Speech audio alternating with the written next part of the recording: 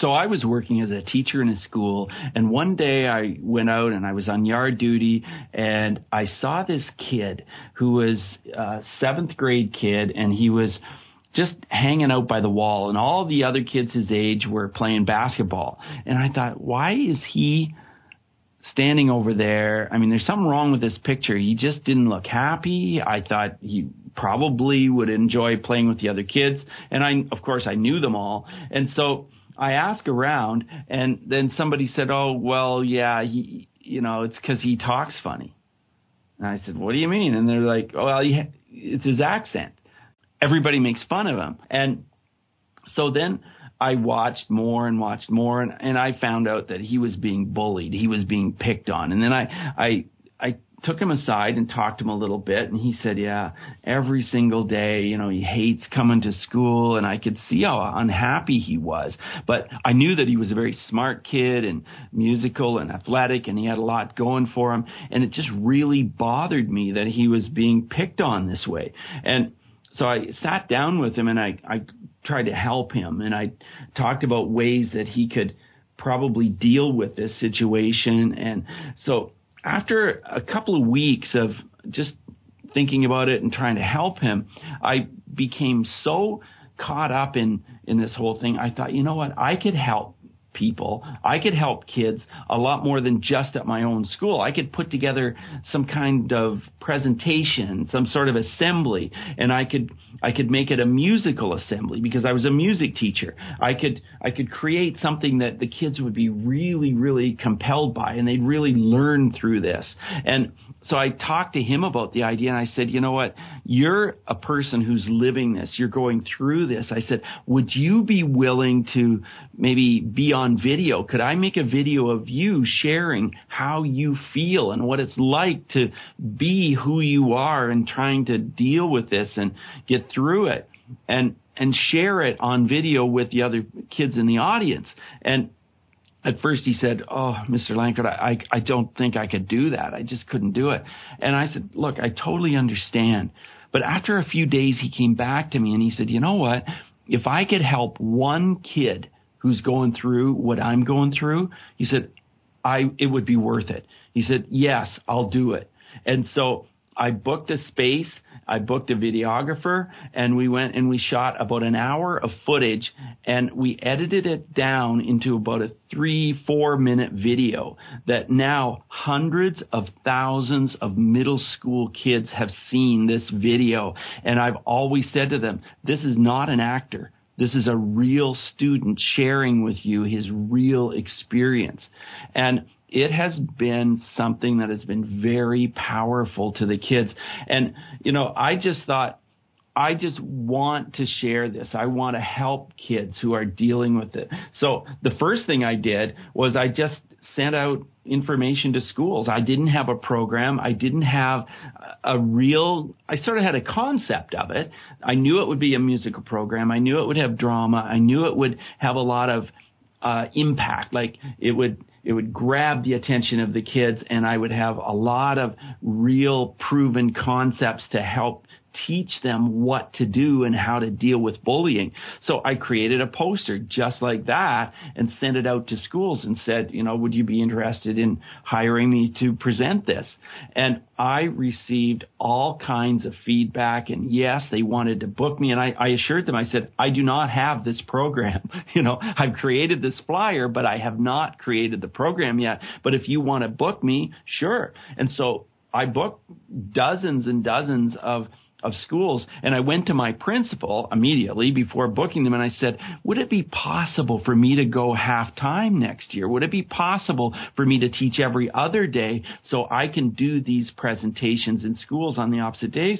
And she said, well, yeah, okay, give me a day or two, and I'll see if we can work this out. So I took a leave of absence for half-time, started doing these presentations, and never really looked back, because now I've been in thousands of schools and presented all different programs. Now, of course, the original program called Stand Up Against Bullying was very impactful, and a lot of people wanted me to come back and do that program over and over because it had impact and their kids remembered it. And So it was really something that was my passion. I enjoyed it and still do to this day. Still enjoy presenting to kids and adults and parents, businesses about bullying as well. But it's just something that I really love getting the message out there and helping people with. Going back to that time when I saw that 7th grade boy standing by the wall, I'm sure I saw myself. I'm sure, I didn't know I did at the time, but I'm sure it took me back to my own time when I was that middle school age. And I was a very insecure kid, and I had a lot of anxiety. And so much so that I just kind of talked in this squeaky little voice. I just had this little squeaky little voice.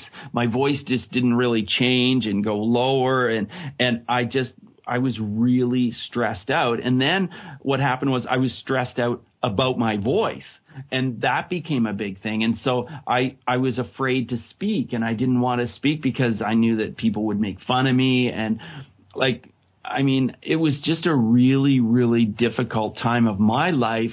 And I didn't know what to do about it. I didn't know how to get rid of some of the stress. I didn't know what to do about my voice. And as I got older, that tension and stress was still there, and I still talked in this squeaky little voice. And it was just a super tough, challenging time with all the anxiety I was going through. And so I'm sure at that moment when I saw that boy there, I thought, man, I don't want him to be reliving what I went through. And it's funny, I'm sure I saw other kids at various times that had been picked on, but for some reason, at that instant in time, that I just thought, man, I'm going to do something about this. I'm going to make a difference. I'm going to do whatever I can to help other kids. And I've got musical talent. I've got some ability. Let me use it. Let me just go for it. I don't think I really stopped to think, well, how can I do it, or would it work? Or I just kind of just went for it. I just had forward momentum. I wanted to do it. I thought I can write songs. I can create all these different role plays and things like this. And I can create videos. There's no reason I can't. I can do all this. And I just did it. And so in 2 months' time, I had a program, and I was out there doing it. Now, I was scared. Man, at first, I can remember that very first day, I was petrified. I was so scared, and it's silly because, it wasn't silly, of course, because I was doing a new thing. I was in front of a whole gym full of students and teachers, of course. But then as I did it more and more, I gradually got used to it. I had fear for a long time.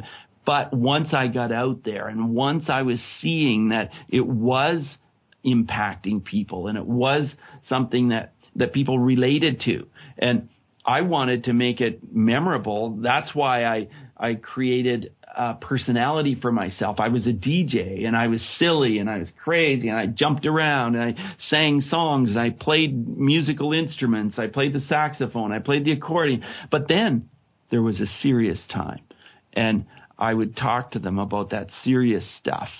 And then I would say, hey, we're going to commercial, because we were a radio station, ATFM radio, and I was the DJ. And so we'd go to commercial, and then I'd talk to them, and then I'd ask them questions. I'd say, like every radio station, I have prizes, and I would give out the prizes based on whether they could answer the questions that I had just been talking about, the material and the concepts. And so that helped cement in their minds what to really do about these bullying situations, or what to really do if you are sitting there in the audience and that you've done some of these things.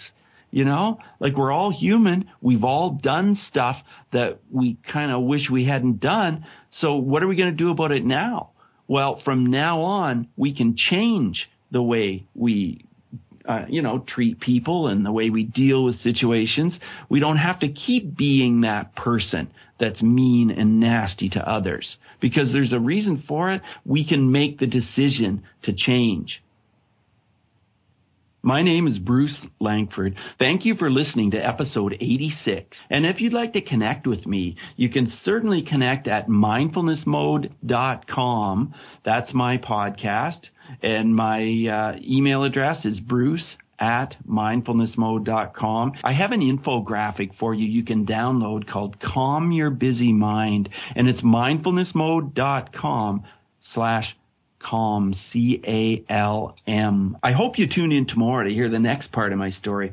So until then, remember, all big changes come from the tiny leaps you take every day.